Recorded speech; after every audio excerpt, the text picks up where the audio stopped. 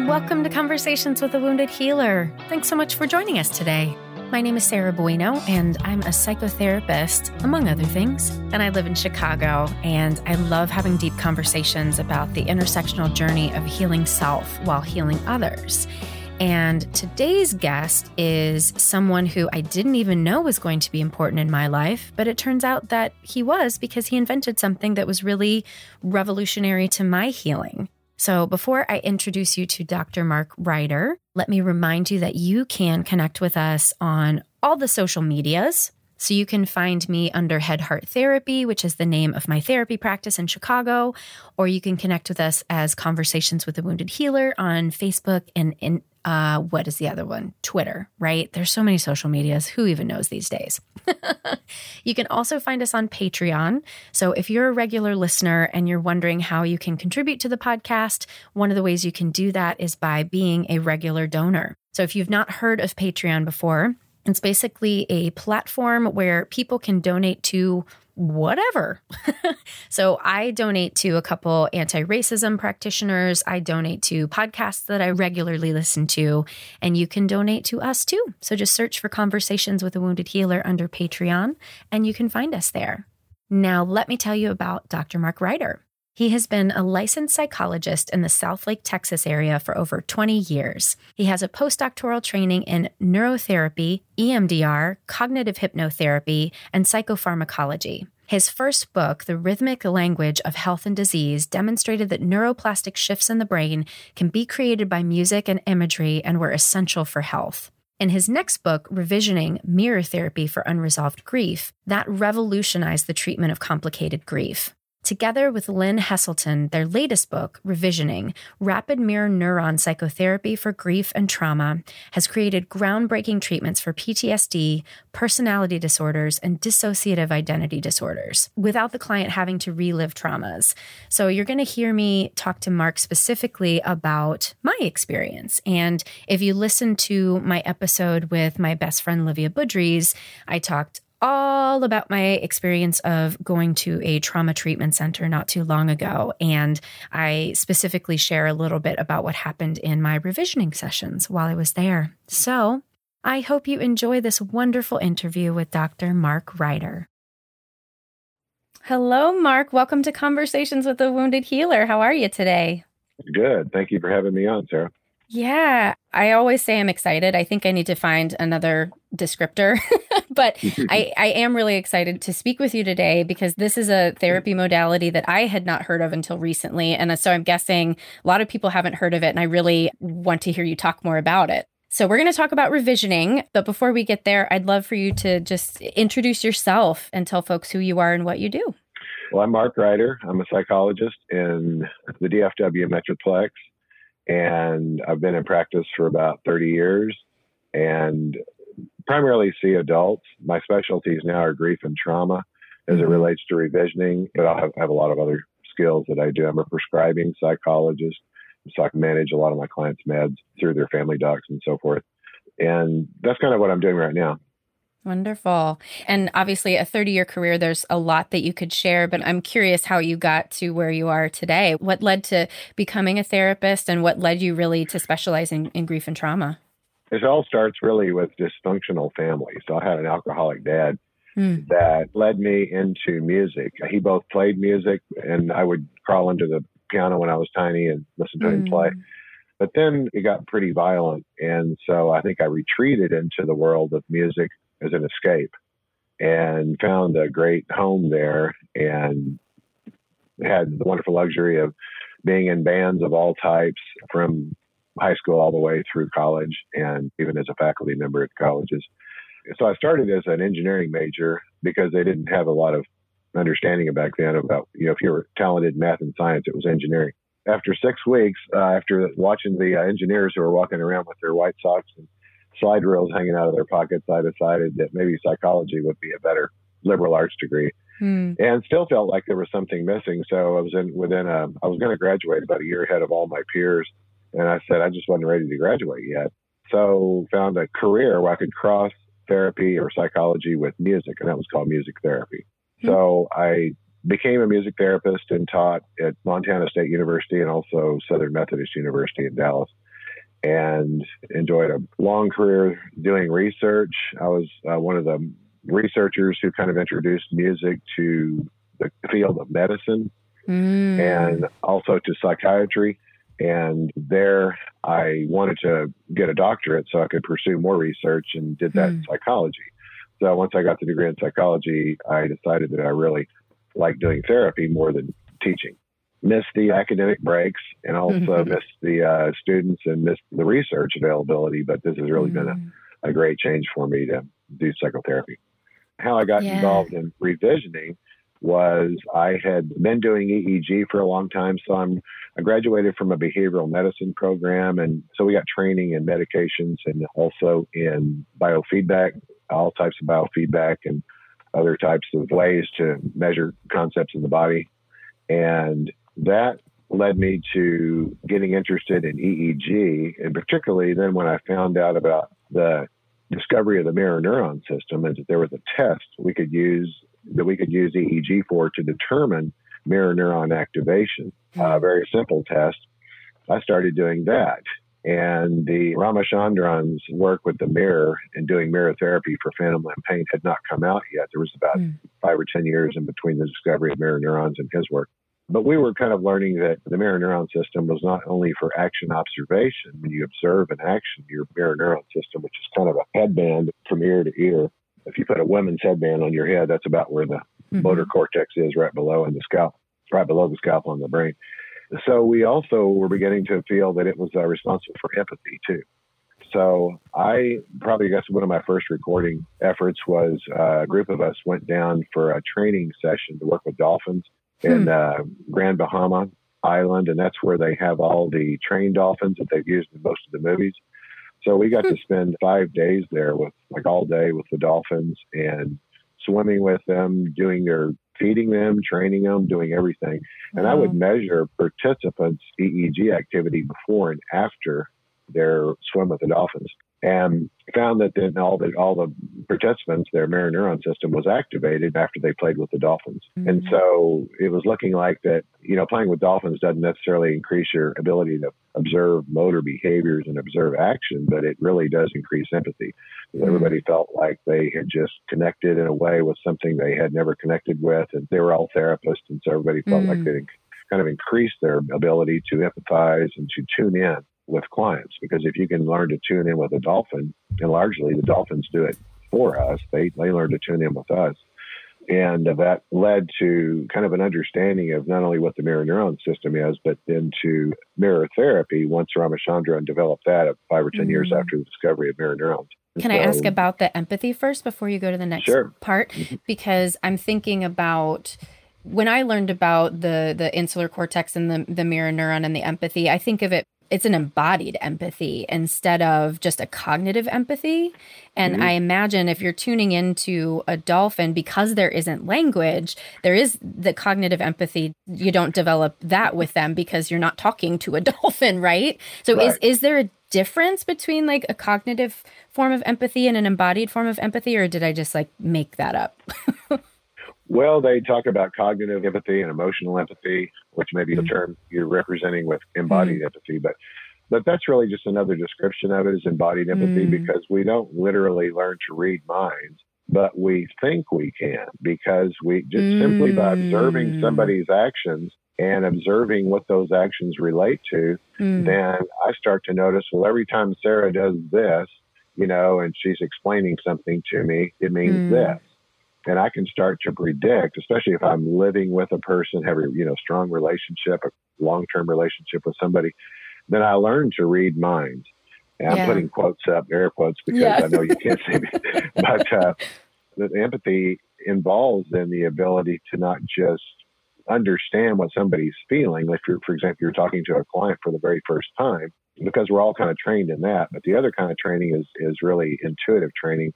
And just by spending time with people, we learn how to anticipate what they're going to say next. The couple that learns to finish each other's sentences. So that's an example of embodied mind reading, really. And so we're taking all that information from emotional and motor cues, all the movements that we make, and we're turning it into, oh, she's feeling this. Now, it doesn't always match because I teach couples not to do the mind reading that interferes with the relationship because that can become not productive. But anyway, so that's how we learn to kind of read minds, is through just understanding where our actions are going to, what our words are going to next, and that concept. So also I've learned so the embodied empathy is that I can anticipate what you're feeling from where your words are going. And having worked with thousands of clients, we learn to do that all the time. This pause means that, she's probably going to start sharing some deeper feelings and so forth. Yeah. And then you were about to talk about the phantom limb pain before I took us back to empathy. So will you please share? Because that's that part when it was described to me, I was like, what the hell? It doesn't make any sense how that connection was made, but it's so brilliant that you made it. So please enlighten us. Well, yeah. So I was going on my diatribe about my history, and I did make a link there between mirror therapy and revisioning. So after I started reading Ramachandran's work, I was getting so I treat primarily depression, anxiety, and most of the more common mental disorders. And I'm just saying grief, trauma, depression, and anxiety. So I don't treat TBIs, traumatic brain injury, or schizophrenia, autism, some of those things. But Ramachandran's work was the first to denote that autistic individuals have a dysfunctioning mirror neuron system. Their brains weren't lighting up when they would watch somebody else do an action. And the actions that we have clients do in my office when we're recording EEG is just simply pick up a pen, put it back down, or pick up a peanut, put it back down. Just keep picking up something, put it back down. And that's the actual direct motor skill. So that lights up the mirror neuron system because it's connected to the motor cortex. But an autistic individual, when they're watching somebody else move, they don't register that mirror neuron activation like the rest of us who don't have autism do. So that's just kind of the neuroscience part of it that was real interesting. But because I was seeing a few stroke victims, a couple of chronic pain patients that had a very unusual condition that all could benefit from mirror therapy. And so I was eager to get on the bandwagon and start just practicing regular mirror therapy for phantom limb pain. And so how that works is creates an illusion with the mirror that the either amputated or dysfunctional limb is reattached. Because when you look at it in the mirror at your good arm, you can see what looks like the illusion is that it's your missing or your dysfunctional limb that's actually there moving in the mirror. And so an illusion is strong enough to activate the mirror neuron system and strong enough to magically eliminate phantom limb pain within 2 or 3 10-minute sessions. And so this is the kind of thing I was seeing was that, wow, this is so interesting that then the patient knows it's an illusion because they know they haven't reattached their arm or that they haven't undone their stroke. And suddenly they're getting, so several patients, I was able to get that real quick pain relief and get back some functional use with a couple of the stroke victims, which they've since been doing a lot of with EEG and with also mirror therapy, that they can, if somebody has an amputated limb, they can actually see it in the cortex, that there's EEG changes where that hand, that missing hand or that amputated hand or that arm that had a stroke in that part of the cortex on the opposite part of the hemisphere, right limb connects with left hemisphere, you could see that diffuse organization where it had changed. And so what causes phantom limb pain is neuroplasticity in the motor cortex. And so neuroplasticity means the brain, in this case, is actually kind of the cells that relate to one body part, let's say a hand, migrates. And so the hand is located just about 2 inches above my ear. That's where the actual location of the hand is on the sensory motor homunculus. So if you take the skull out, this would be about 2 inches above your ear would be about where the hand is. But when the hand is either removed due to amputation or is dysfunctional due to a stroke, those parts start to move around. And for example, when the guy that Ramachandran talks about in one of his books, his hand could now be felt on his shoulder, which was located above on the cortex above where the hand was. And it could also be felt on his face. So can you imagine? So what he would do is he would take a Q-tip, put it on this guy's face. So this would be the opposite side of the face where his hand was missing. And the guy could say, oh, I can feel my index finger on my lip. When you touch my lip with your Q-tip, I can feel my pinky there. And I can feel my thumb over here on my cheek. And different parts of the face where those motor cortex cells had migrated to. So that's what the neuroplasticity is. I started to think, well, something just hit me one day that because treated for many years. Patients who I came to understand later on had complicated grief or prolonged grief. It's now got a fancy name, a persistent complex bereavement disorder.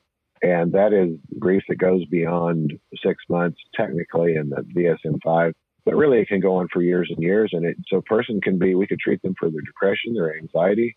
They might not have even talked about a longing for some relative that had died 5 or 10 years before. They came in for other issues. And so we would treat them for those issues and they'd be fine. And all of a sudden I'd say, well, do you have any unresolved grief about this, your dad who died 5 years ago?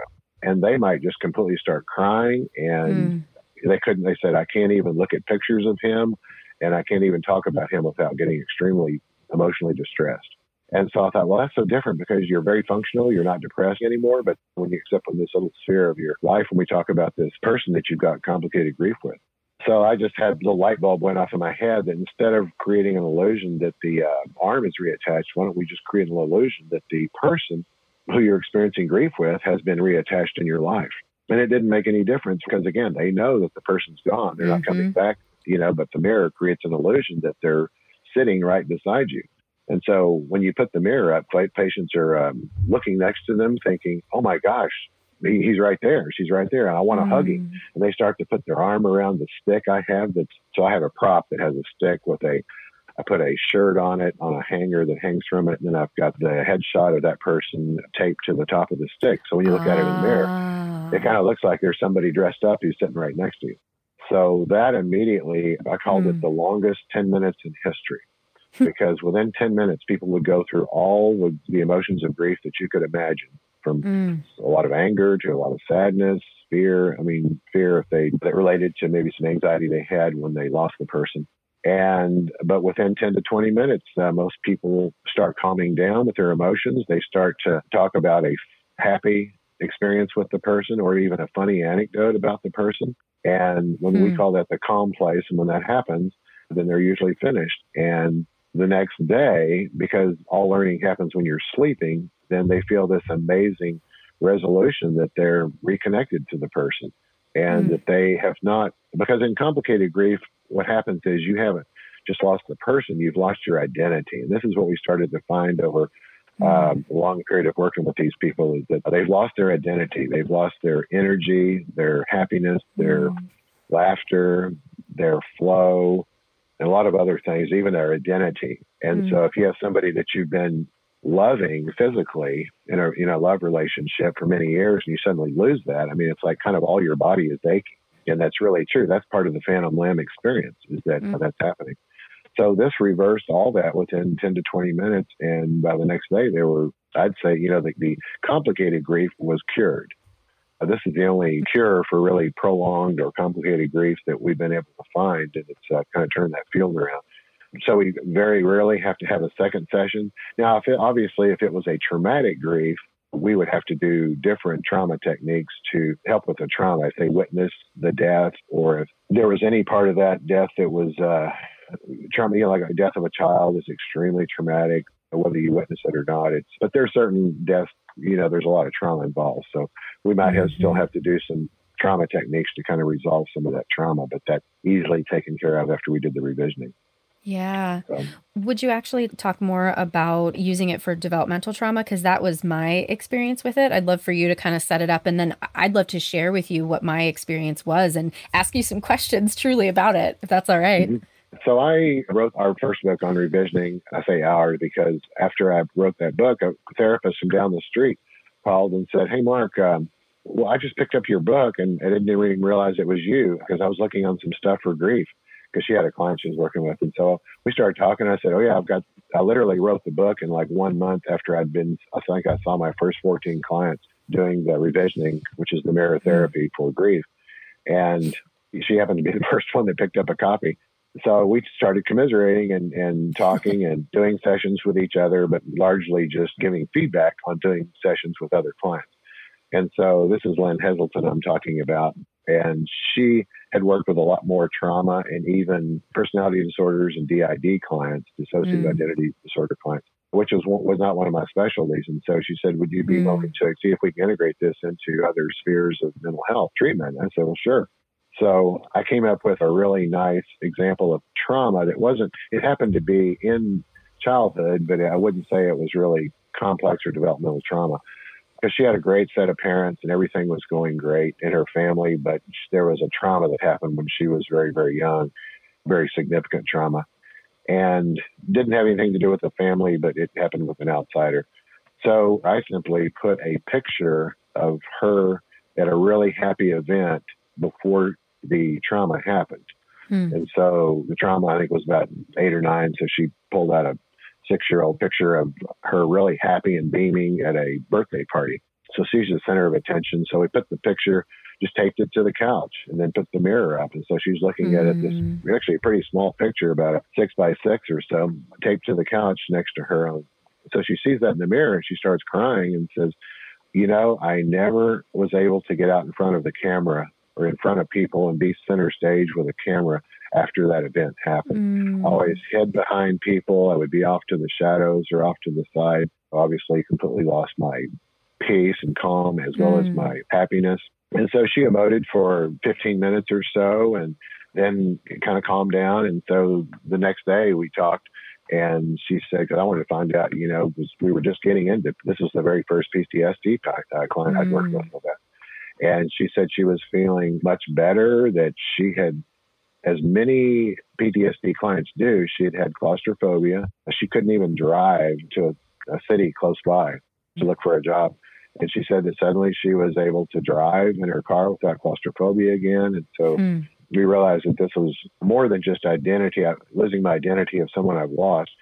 And so with the person who's lost in complicated grief, we started calling that phantom person grief, or phantom person pain, because it's a person you've lost instead of a phantom limb, instead of a limb you've lost.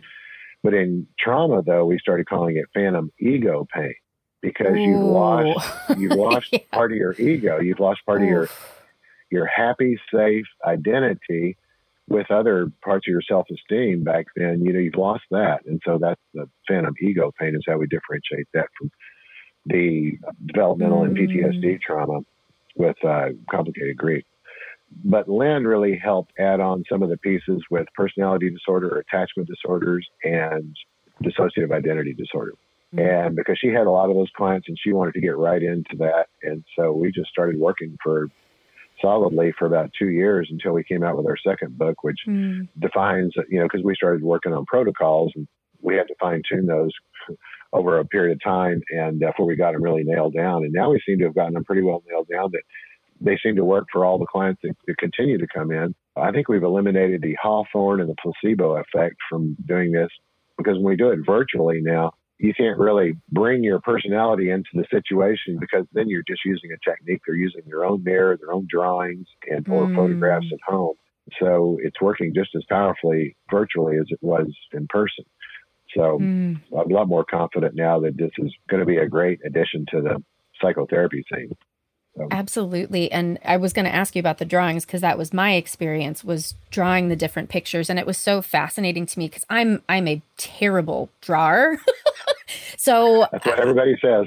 Right? Yeah. I mean, I imagine that most people would say that. And do you understand completely how the drawing works too? Because the picture makes a lot of sense to me, but the drawing, I'm like, how is this representative of what's going on here? Most people say that they are terrible artists, and I say stick figures are fine. You can just draw whatever. I want to give them some dimensions, because if they draw, I tell them, don't draw a postage size stamp shape of something.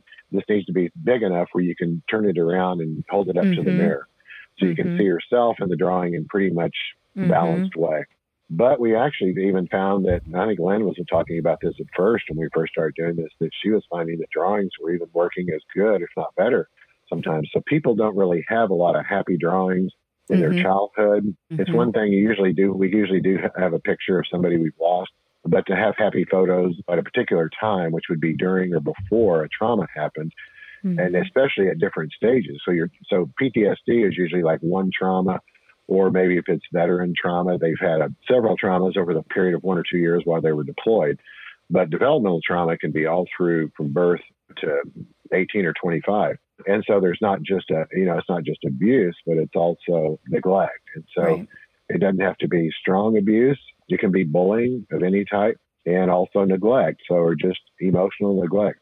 I saw a client whose mother had worked on her PhD during the first year of her life.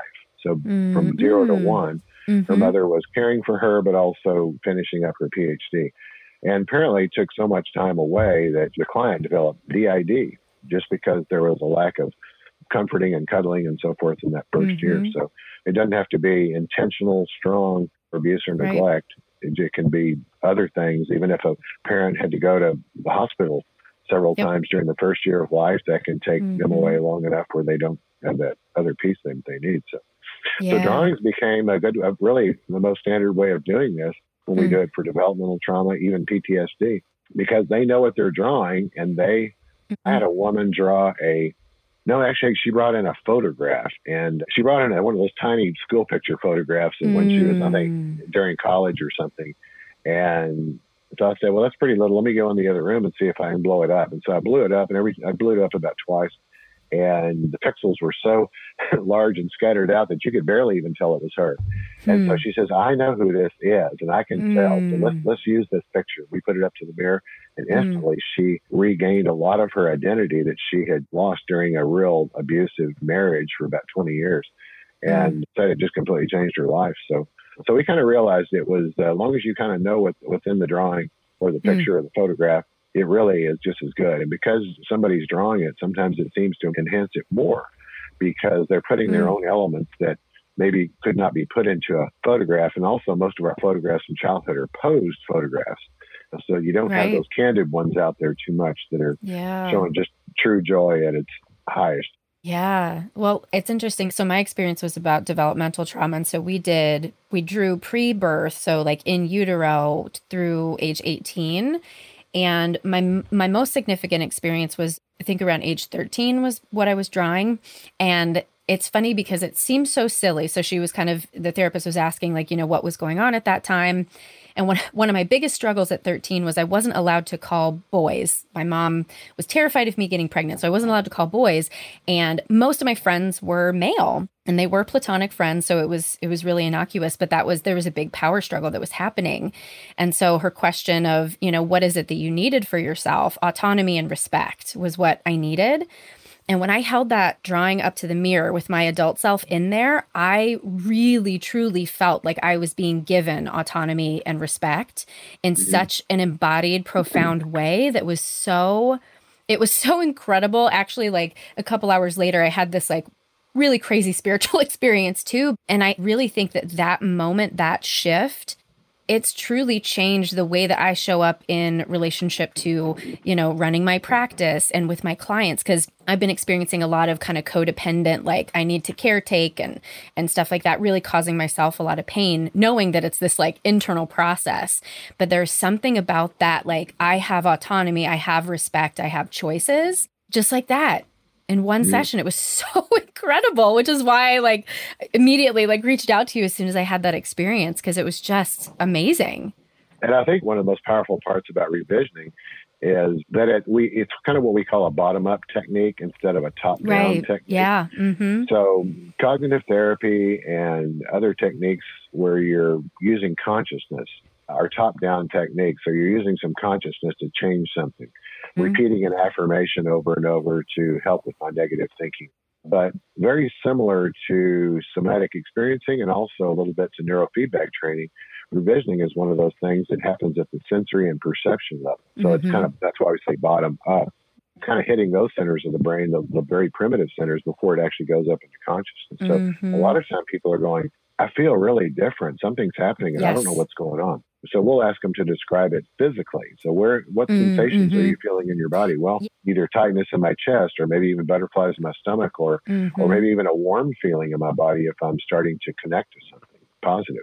So when we train therapists, a lot of somatic experiencing therapists who focus on body sensations, a lot of times they'll say, well, this is pretty easy to learn for us. And I think, so I tell a lot of people, if they can't find the revisioning therapist in some part of the country, go find you a somatic experiencing therapist.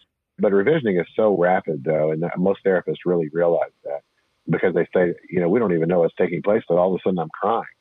Often we train therapists, and so I was training this therapist, and this therapist was a major EMDR trainer in my neighborhood, very good therapist, and we were trading off therapies, and they were training me a little bit more about EMDR, and I was training them on some revisioning. So we did a session on each other at different days. And so she came over to my office and I did a session with her. And she said, well, I've been through all the psychotherapy and everything, I've attacked it from every different direction. And I feel like everything's resolved. I said, well, let's go ahead and just to show you what it is. Let's kind of show you how it operates as we do this. So, we were no sooner into some of the reflecting statements like, I am your older self, little so-and-so, I'm your older self. We start, because that's we connect to the mirror, and then we also connect verbally to your infant self or your very early self in the development phase. As soon as she started doing that, tears started welling up in her eyes, and she tried to hide them, and just kind of say, because I'm over all this. Well, maybe not quite. Yeah, right. and so you see that a lot, and it's so nice to see because we've developed a therapy that really goes faster and deeper into a lot of issues that other therapies just don't seem to, and more the rational therapies, don't seem to be able to get to because we're kind of hitting it from the bottom up. So that's one reason it really is so profound and powerful and rapid too. Yeah. Well, let me ask you this other question, because one of the things that I found challenging in the experience was there were times where, as my adult self, I was asked to give certain things to my child self, but I had this sense that my adult self still didn't have the capacity to give those to the child self. So what we ended up doing was calling in my higher self. So whenever my adult self didn't feel able to do the things, I would draw in my higher self in the picture. And that then somehow created the shift. So I don't know if you're spiritually inclined at all, but I don't know if you've seen anything like that or have had that experience with clients or have any thoughts on that. Yeah, well, a lot of times if they can't see themselves providing comfort or nurturing to their baby self or their little self on that they're drawing, there might have been transitional objects or even relatives or pets that kind of serve that function too. So draw me most people, if they had a security blanket or a doll or a toy for more than a couple of years in their childhood, that's probably a sign of developmental trauma because they did bond with this item, this transitional object, and hold on to it for quite a while. Sometimes people hang on to it for 12, 13 years, like a security blanket or that something else. I remember having my own bot, I called it. It was my pillow. And I carried it with me, not with me outside my bedroom, but I had it with me. And I wanted to take it when we moved after my parents went through divorce and I moved. I kept that thing with me. So I had this old brown yellow, and it started off white. But it was brown and yellow. It was brown and yellow by now. Probably till I was 13 or 14 before my mother threw it away. So those can provide very good transitional objects, which provide the comforting and provide our attachment that we need. So if there's a grandparent or a aunt or uncle or somebody who was a good comforting person, you can use that person. But the higher health is also something we call the healing self. And some of my clients have difficult times kind of conceptualizing what a healing self is, but definitely we'll use some way to provide that through objects and things that we draw into that picture, that are comforting. And after we've got enough of them, then they start to feel like, okay, well, yeah, now I can start to feel that warmth and that comforting that I used to get from these objects, or maybe from my pet or my grandparent or something like that. Thank you. I'd never heard that before, but as soon as you said that transitional objects are supportive for developmental trauma, that makes complete sense. Yeah. And that sort of comes out of Freudian therapy with attachment and so forth. But really, revisioning is not just a brain-based technique because it activates the mirror neuron system. It's also an attachment-based technique, like psychoanalysis and some of the, Rogerian client-centered therapy. They're complete opposite ends of the spectrum, but still they both involve attachment. And so it kind of falls into a bunch of different categories. But that rapid comforting is one of the things we notice so quickly that somebody can feel, and that their mirror neuron system is lighting up. You can see when that happens because their whole demeanor just changes. And a lot of them will say, okay, well, after you've done EMDR, after you've done meditation, after you've done neurofeedback, after you've done revisioning, which one? I say, I still go back to the revisioning. A lot of clients just say that was the turning point.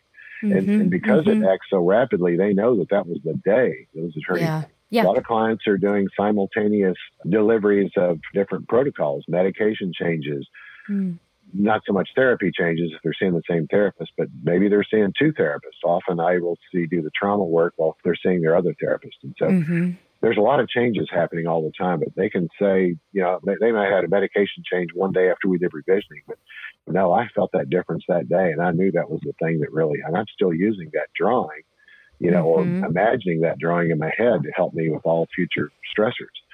So that's wonderful.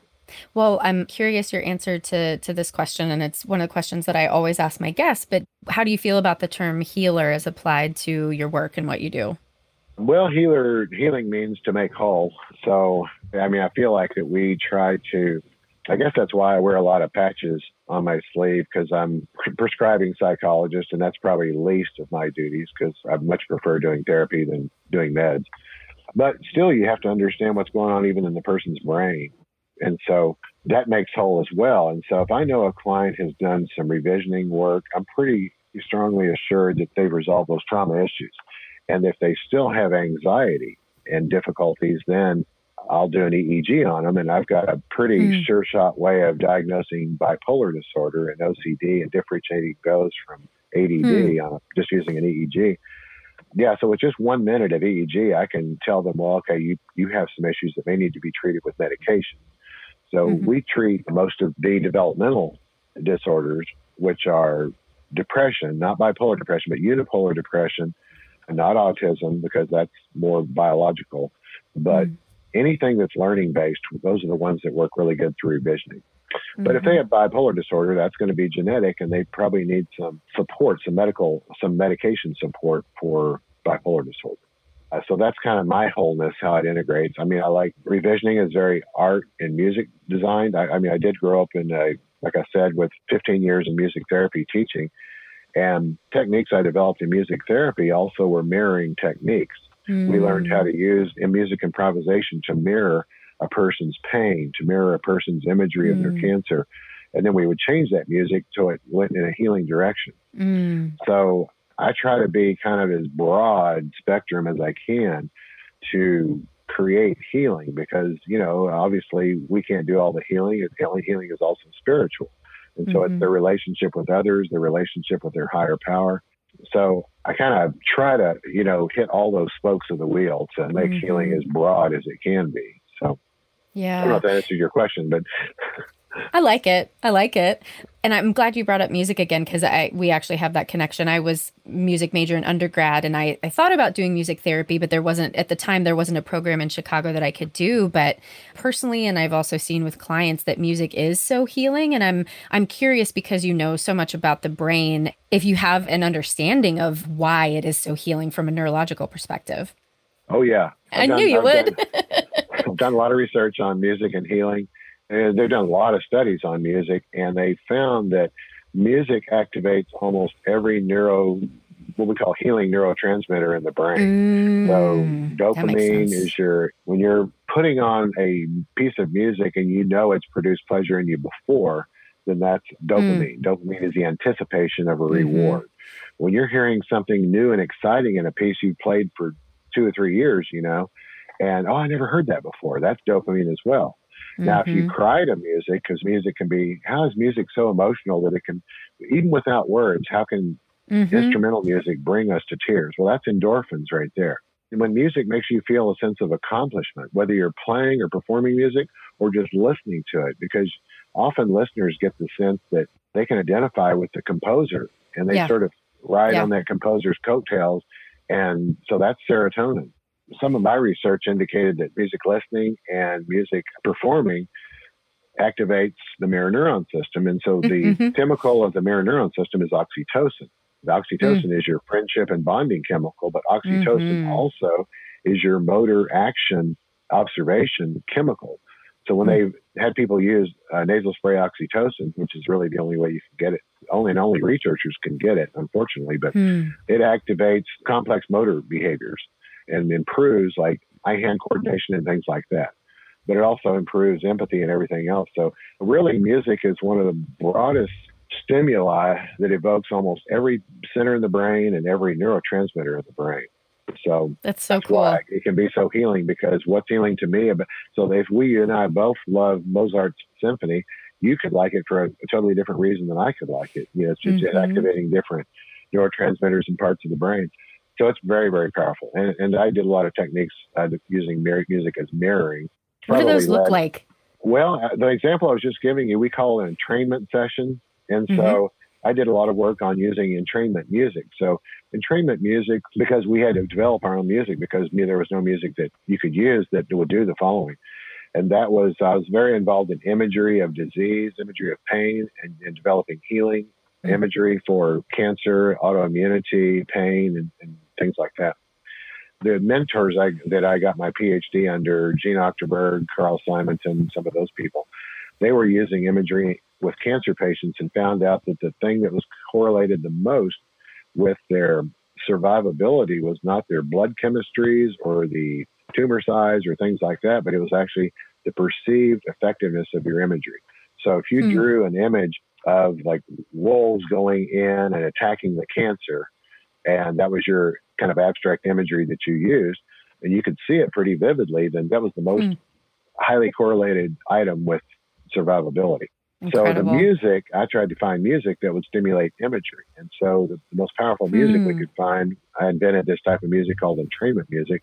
And we would very simply start with some improvised music of maybe no more than 8 musicians, maybe just 3 or 4. And we would sit around in a group and kind of start with music that accentuated their pain or maybe kind of accentuated their imagery of their cancer. So it might be for cancer, a lot of people draw red or black or brown. So we kind of played brown or black music. So it's kind of sludgy. The music usually didn't communicate very well. It was just kind of random sounds, which is kind of like what cancer does. And it also might have been pretty active and like cancer cells are. And then the music would shift very quickly after a couple of minutes, but it would shift gradually, not just a sudden shift. So we would start to improvise music that was a little bit more coordinated, had more of a lullaby melody to it. It had a nice rhythmic feel to it. And so you got a bunch of musicians who are sitting around not knowing what immune system imagery would look like or even sound like, but somehow it all came together. And we would usually produce this music that always would sound very similar, no matter who we would do it with. And so that highly increased their imagery of their immune system or their treatment that they were doing, and consequently led to the biggest treatment goals that we were, so pain relief, disease management, disease control, and things like that. So that was kind of entrainment music. And so I'm always looking to do other entrainment musics because I've got a bag of instruments that I use, which are kind of fail-safe instruments that people can play that are still melodic or rhythmic, and you don't ever reproduce the same instrument. And people just have this incredible feeling when they do. It's almost like they're levitating off the ground when they are hearing their music that's made for them about them. And you can see that almost carries over to, although there was no conscious attempt to do this, in terms of using the mirror to reflect back what people are imaging in their mind as well. So yeah, that's incredible. Thank you so much. And we're coming to the end of our time, but I imagine there are probably folks out there who are really excited about learning more about revisioning. And I'm curious, since we're in the midst of coronavirus right now, I don't know if you are doing trainings online, but how can people find more about this, and when will you be doing trainings?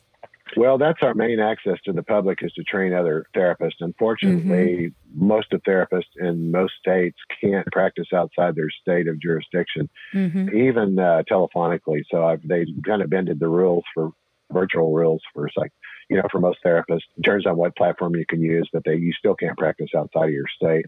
Right. But I tell everybody who's got a therapist in some other state, get your therapist to sign up for training with us. It requires 14 hours of training, about half of which is didactic and then experiential. And then the other part is with them working on their own patients. So they can train through us. Our website is revisioningcenterforgriefandtrauma.com. They can contact us that way for training. And if you're a client, a prospective client, whether you're a therapist or not, reach out to us about getting your own therapist trained. And we're doing that virtually as well as the conventional way. We're we haven't moved back to a conventional training yet, but we're going to probably pretty shortly. So. Oh, great. Okay. So you are training virtually. That's awesome. Virtually now, and then we'll probably go back but the virtuals worked out really well for all our therapies. We're doing EMDR and revisioning. Can't do biofeedback or neurofeedback that way yet, but the revisioning's working out great virtually. And so the training's working out really good too. So Wonderful. We've trained a lot of therapists. We're one of the biggest trainers of the therapists at Sierra Tucson Center out in Arizona.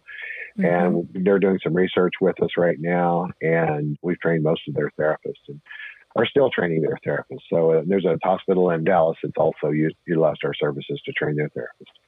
That's wonderful. Well, before we end, is there anything else that you'd like to share with listeners? Well, I've got some revisioning exercises to use during COVID, during the pandemic, with the isolation and changes if people lost jobs and things like that, lost others. So these are the kind of the fail-safe or very simple exercises anyone can use without having to do it with a therapist. And so they're very simple exercises to use a mirror with. And so that, don't need a lot of counseling. It can make them feel good within seconds, within 30 to 60 seconds. And so those are on our website, the Revisioning Center for Grief and Trauma.com, as well as my website, drmarkryder.com. And those are working out very well. And so a lot of people are writing in saying how much they're liking having had those. So that's when we started feeling that virtually could be a good way of training. Wonderful. Well, thank you so much for joining me today. I really appreciate it. And I'm very grateful that you created this so that I could experience the healing. Thank you so much. Well, I'm glad you had a chance to have a great result from it. Yeah. Thanks for having me on. Thanks so much to Dr. Mark Ryder for joining us today.